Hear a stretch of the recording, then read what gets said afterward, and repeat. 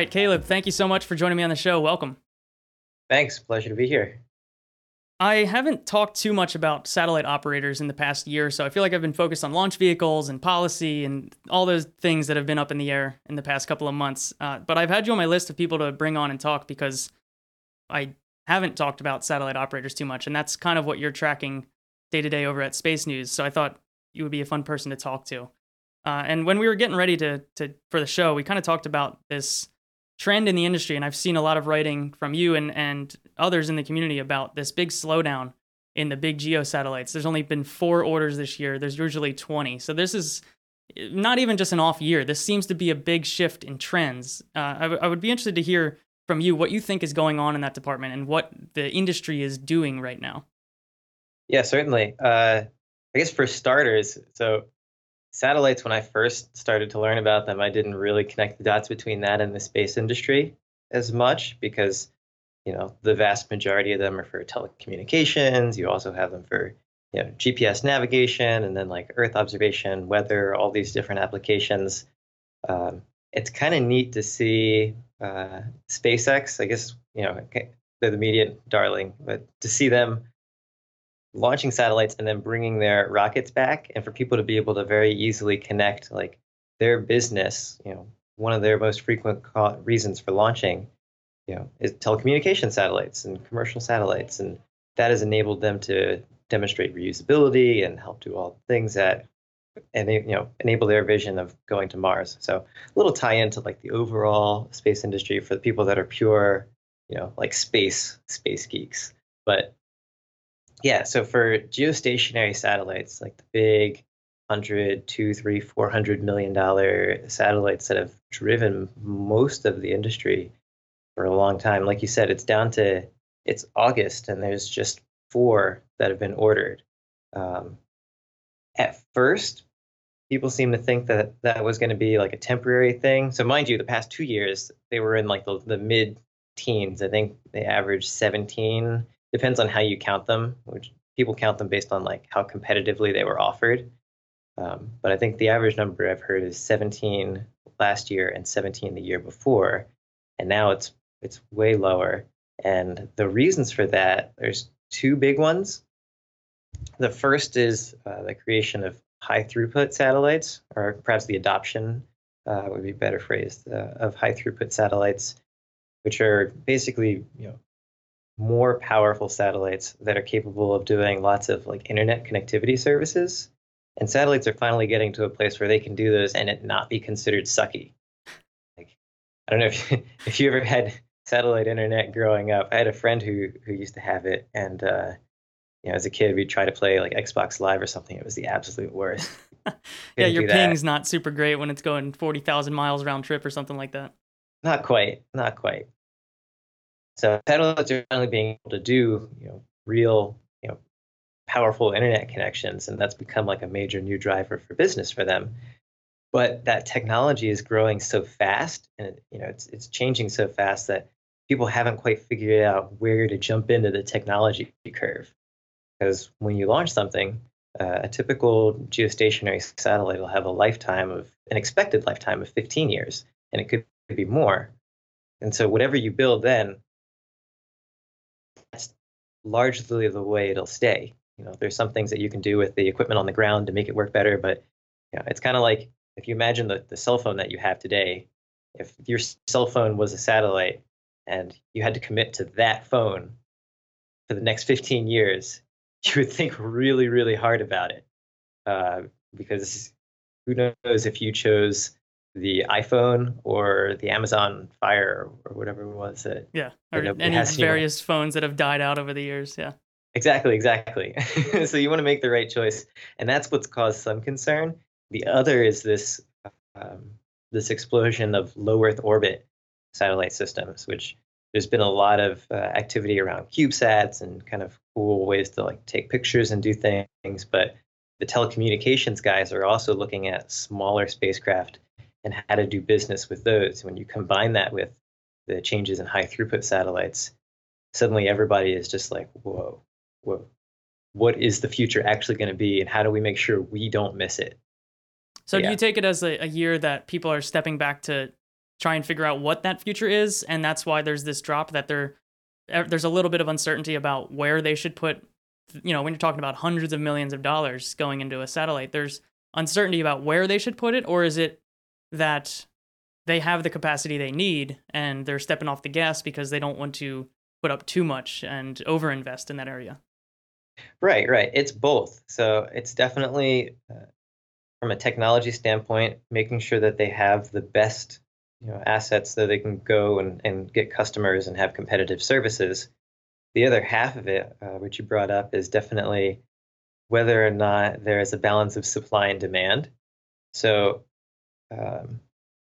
the supply side, you have, especially in regional markets, or Asia, Latin America, and Africa, I think, are the three that have been described as having an abundance of capacity. So there's more satellite operators beaming down capacity for internet or television services than the market probably wants. And that's not, it varies. There's more nuance than that. But the gist of it is that for a lot of applications, you have so much capacity. And Asia is a good example because you've got a lot of national operators that have popped up. And each one of those, so if a government says, we need a satellite, and then they go and build one, buy one, and then they launch it, and then their neighbor's like, whoa, they got a satellite. I want a satellite. And they go and do the same thing. And all of a sudden, you've got this space where you've got, you can have several satellites that may not necessarily have been driven by a business plan or market dynamics. And that complicates things. So yeah, for some operators, they're definitely going to be sitting out and saying, how do we apply new capacity in smart ways and make sure that our spacecraft isn't sitting there empty because there's just so many other options. One thing you mentioned about the lifetime, the typical 15-year lifetime of these satellites, a lot of people just think of that in terms of, fuel capacity and maneuvering capacity and all that, station keeping propellant that they need and all that sort of stuff. But like you're saying, the technology changes a lot over time. So that, when I think about that, I wonder how someone like Orbital ATK, who's looking at, the satellite servicing side of the industry and is looking to not just repair satellites or refuel them, but actually ride along with them and take over maneuvering capability to keep them up there longer. They have an interesting balancing match to play where they have to find customers who want to keep those satellites up longer than 15 years, rather than upgrading to new technology, like you're saying. So that seems like another side of the industry that is just about to, enter the scene that I'm unsure how that's going to play. Have you heard anything in that regard about, I know Orbital ATK has a few customers signed up for their mission extension vehicle yet. Do you have any thoughts on how that, that side of that industry will play out? Yeah, so their first customer is Intelsat, which I think depends on how you count, who's the largest, but they've historically been the largest satellite operator in the world. Their customer, and it's interesting you mentioned that because they have talked about using Orbital ATK's service, their mission extension vehicles or MEVs, to give them extra time to decide on how to spend for future satellites. So they do want to use that to keep some in orbit. It depends on what your satellite's being used for. If I remember correctly, and I could be wrong, but I think that they want to use those services for life extension on TV broadcasting satellites over the United States and over North America. And those are simpler satellites. So high throughput satellites can do all sorts of streaming internet to airplanes, connecting boats, connecting trains, even possibly one day the connected car. Television is, that's like their bread and butter. That's what they've been doing for like since their inception, Yeah. probably. That's a lot more straightforward. And so they find application there. Another big one for in-orbit servicing, or particularly refueling, has been government satellites, especially like government military satellites, because the way the government buys a spacecraft is sometimes a lot slower. Yeah, the extra time can help a lot when your cycle is so much longer. Yeah. So if you can't plan out things that fast, sometimes it's nice to be like, let's just hold on to this one for a little bit longer and not worry about it. It just gives them another card to play. I think the metaphor that it might not be Orbital ATK, their competitor certainly likes to use this Space Systems Loral, which is owned by MDA. So they're making a competing satellite servicing program that has the assistance of DARPA. And they talk about it like, you know, if you were to like drive your car from one state to another, you wouldn't leave it because you ran out of gas and then go get another car, and then maybe think about a better car. You would put more gas in it and you'd keep going. And so that same transportation logic, like, it's literally for a lot of satellites, it ran out of gas. I mean, there's other parts that can break just like a car, but they time the life of a satellite around how much gas is in the tank and how efficient they were at using it. So Yeah, that's going to be really interesting to see, in the next couple of years when they actually get up and flying, what they do with that, who takes use of it, and all that kind of stuff. But one area that probably won't be using that too much are these mega constellations in LEO, and I guess some drift towards the medium Earth orbit area. The two that we hear about most often are OneWeb and SpaceX. There have been a lot of other people filing paperwork that says me too, but I think there's a lot of confusion around how seriously to take some of that, and whether it's just lawyers being lawyers and getting their hand up in the air before all of the airspace and capacity is spoken for. So aside from OneWeb and SpaceX, is there anyone else that you think we should consider a major player in that constellation game? yeah, so the FCC has a dozen non-geosynchronous applications right now, including OneWeb and SpaceX, and that's only the FCC.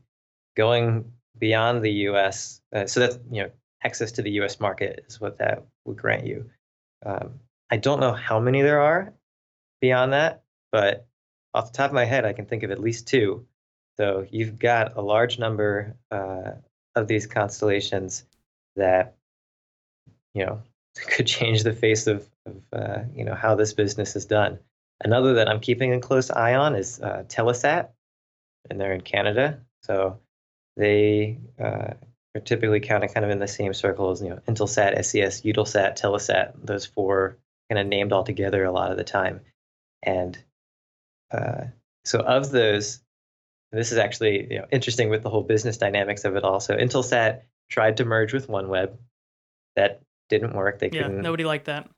Intelsat really wanted it to happen.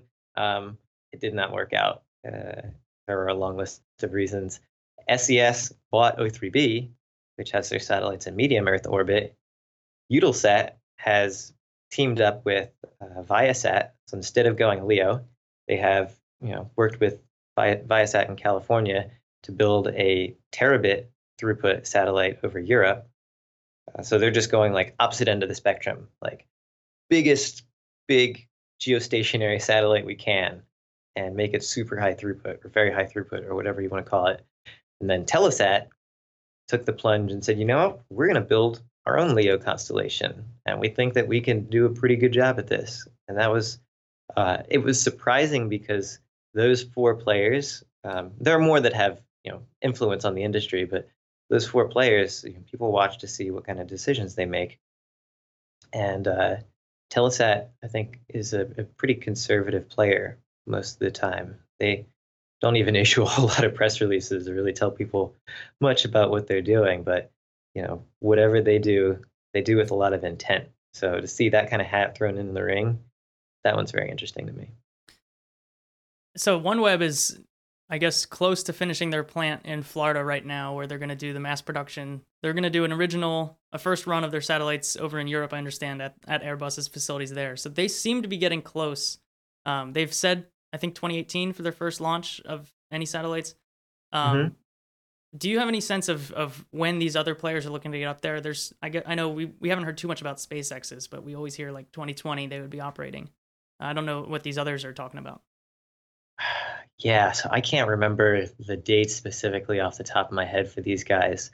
Telesat has two prototype satellites, one with Space Systems Loral, one with Surrey Satellite Technology Limited in the UK. And I think that those are both supposed to go up in the next year and a half or so.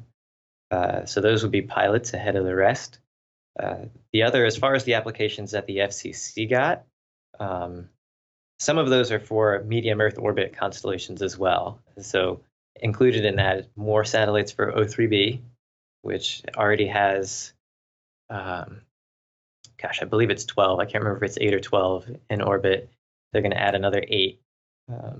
Yeah, it's 12 because they're going to have 20. So they're going to have that many satellites. And then Viasat has also applied for medium Earth orbit satellites. And I think it's in their FCC filing, but they sometimes when these companies disclose these things through the FCC, they're not really keen to talk about it. Like they had to tell the FCC, and then other people get to see it. And then when you ask them about it, they go, "Oh, just wait." It's just paperwork. Don't look too hard at it.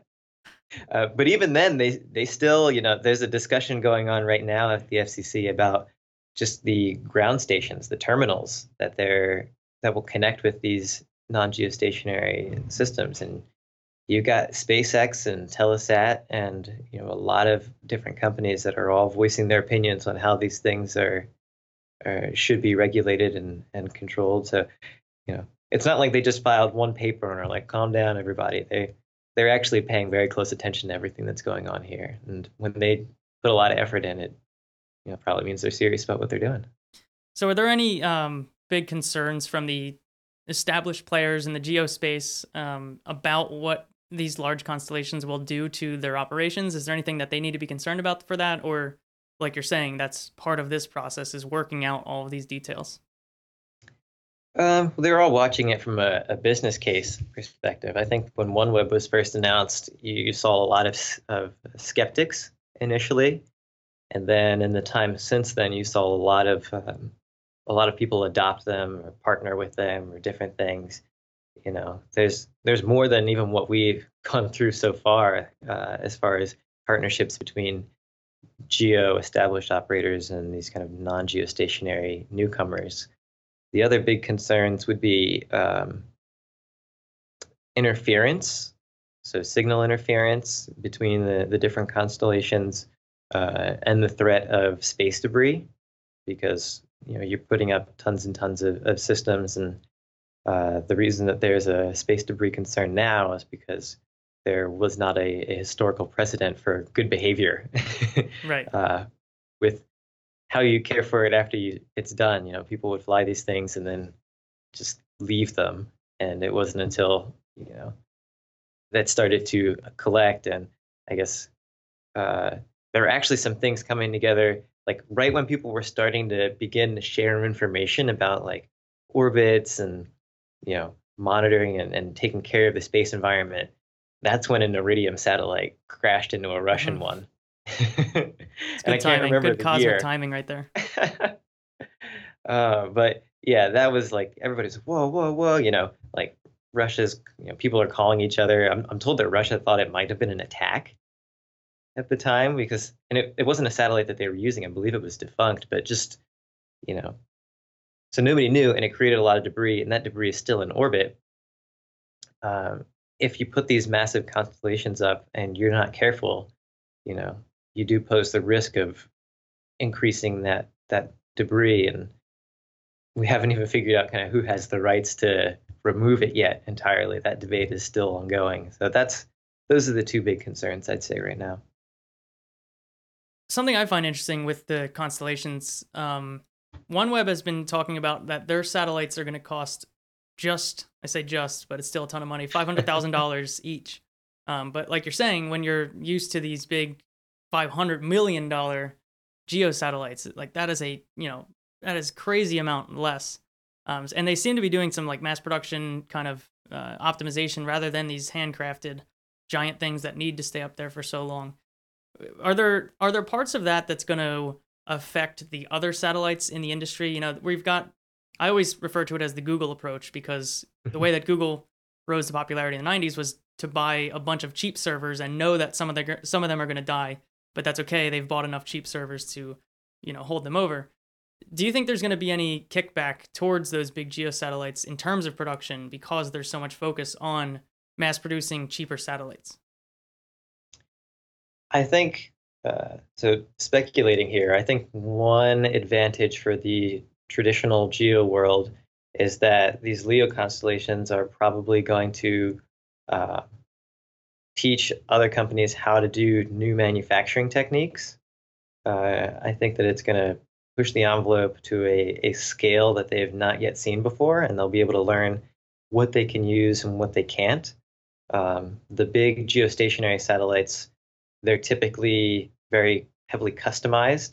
And as a result, it's kind of like you build it every single time anew. Like, yeah, you know, it needs solar panels, and yeah, you know, it needs these circuits and these wires and whatnot, but everybody has their own way of doing it. So it's like instead of Ford building Tauruses and having a couple of different Tauruses, it's like everybody comes along and it's like, well, I want the doors to be a little bit, shorter. I want the front to be a little longer. Like, if everybody came along and said, I want a custom Taurus, they would never be able to crank out as many cars as they do in a day.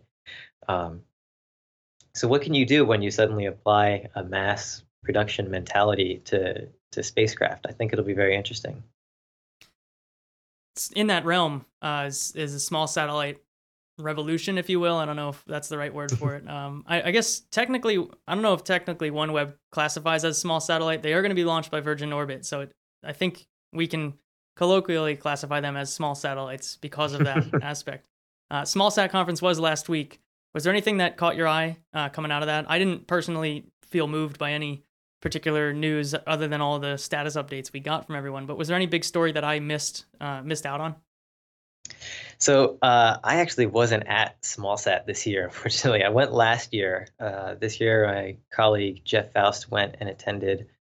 I don't remember anything that really caught my eye. I know NGA, the National Geospatial Intelligence Agency, was there talking about ways that they can use small sats, which is pretty exciting. The biggest feedback that I've heard from that conference is actually just how enormous it is right now. It used to be this small thing, and people who are big into CubeSats still like to talk about how they used to be not taken seriously, and sometimes they still aren't. I wish I could remember if it was Planet Labs or Skybox when they first went to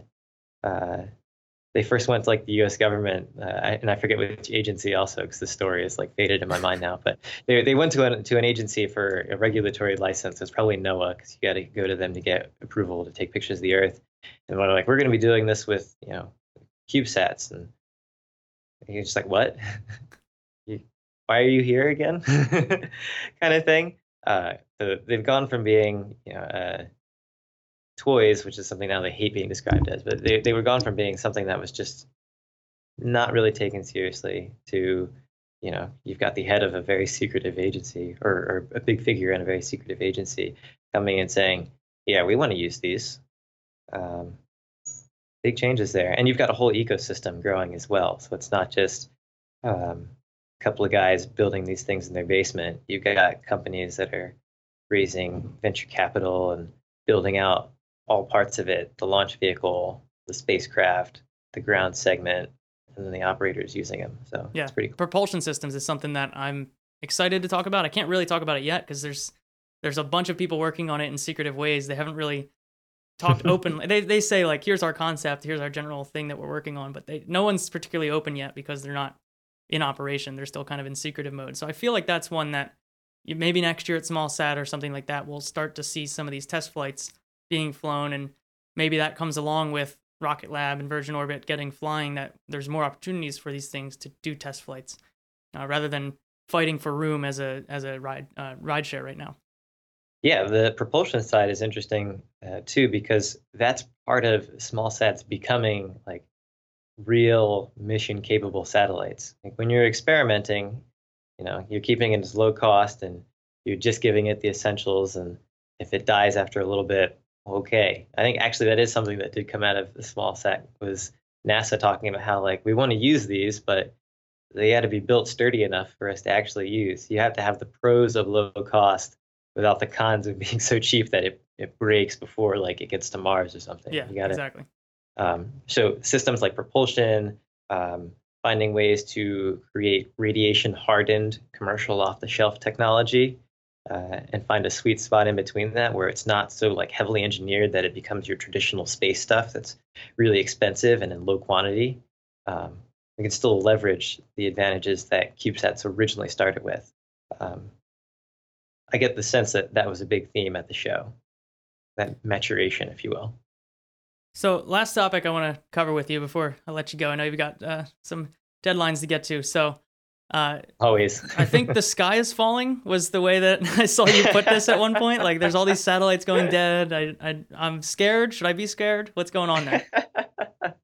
You shouldn't be scared, but it is an interesting time to be covering this space right now. For whatever reason, you had, I think it's 6 satellites that broke in the space of like a month or two, which is a big deal. 3 of them were geostationary satellites. 2 of them were for the same operator, SES, and I think all 3 had different manufacturers. So right now, yeah, you've got a lot of satellites that have malfunctions. The one that probably catches more attention, at least amongst investors and that kind of that crew, would be those in Orbcomm's constellation. So Orbcomm, they purchased 18 satellites from Sierra Nevada Corporation. They were not quite small satellites, but they are smaller and they're in low Earth orbit. The first one they lost because of a SpaceX launch malfunction. The other 5 have all had anomalies in orbit that at this point, speculation is that it might be something that it might be a manufacturer issue. And that that's kind of like the last thing that you want to happen. Like the one thing that everybody worries about is when you launch it. Obviously, if there's a launch failure, you can lose everything in like that one fell swoop. But if you've launched everything and you have all your success and your champagne and everything, and then month by month they just kind of start turning off and not coming back on, well, you start losing a lot of money fast. You can. The Orbcomm hasn't yet. They said that they have more than enough capacity with their existing fleet. But it's a genuine concern. On the geo side, it's interesting because the 3 satellites that broke were all older.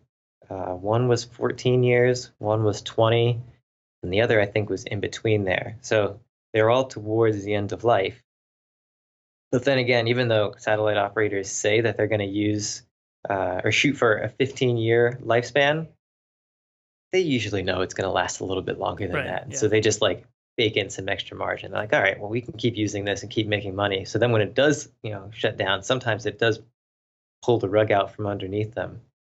And I think that I talked to an insurer today just to kind of get a sense of like, are satellite insurers getting nervous about this? And their answer was not really.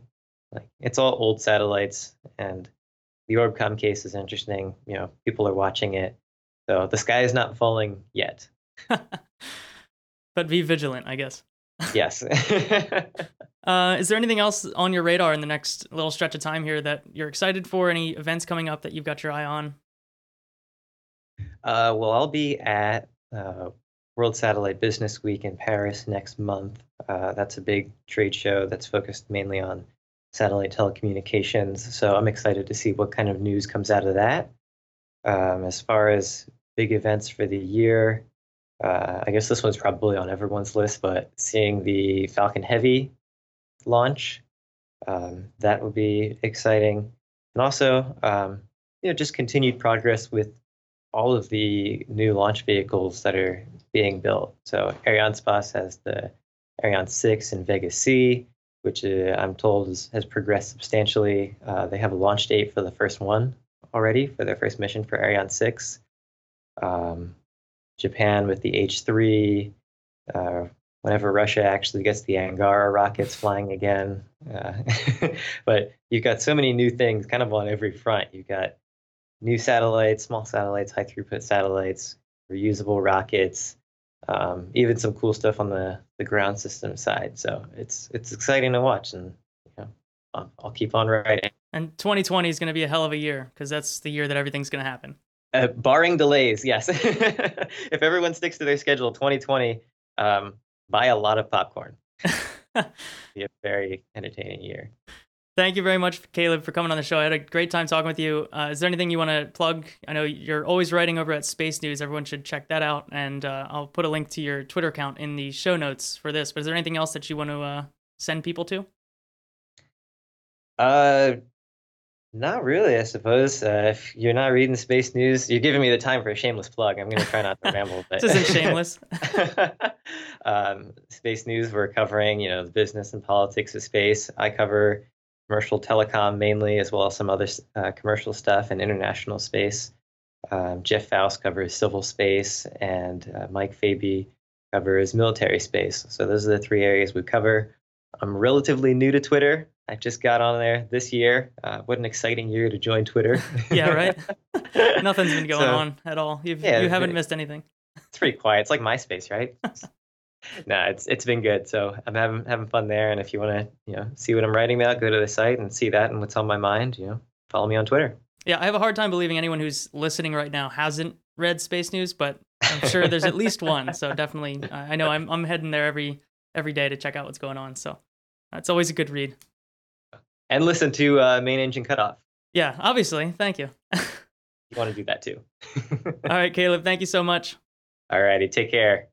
Thanks again, Caleb, for coming on the show. And thank you so much to all of you out there supporting Main Engine Cutoff over on Patreon. There are 82 of you supporting the show week in and week out. I thank you so much for all of your support. This episode of Main Engine Cutoff was brought to you by 17 executive producers. I'm blown away by that number every single time I say it. Chris, Mike, Pat, Matt, George, Brad, Ryan, Jameson, Guinevere, Nadim, Peter, Donald, Lee, and 4 anonymous executive producers. Thank you so much for your support of this show. You made this episode possible. I could not do it without your support and everyone else over at patreon.com/Miko. I will talk to you next week after the eclipse here in the US. So if you are heading somewhere for the eclipse, or if you're just going to check out a partial eclipse from somewhere nearby, hope you've got clear skies. I'll be heading down to Nashville for the eclipse. I'm hoping for some clear skies there. It's going to be quite a drive, so it would be a bit of a bummer if a storm swept through to ruin the view. So I hope wherever you are, you've got a nice sight of the eclipse. And if you will be in the Nashville area, let me know on Twitter or something.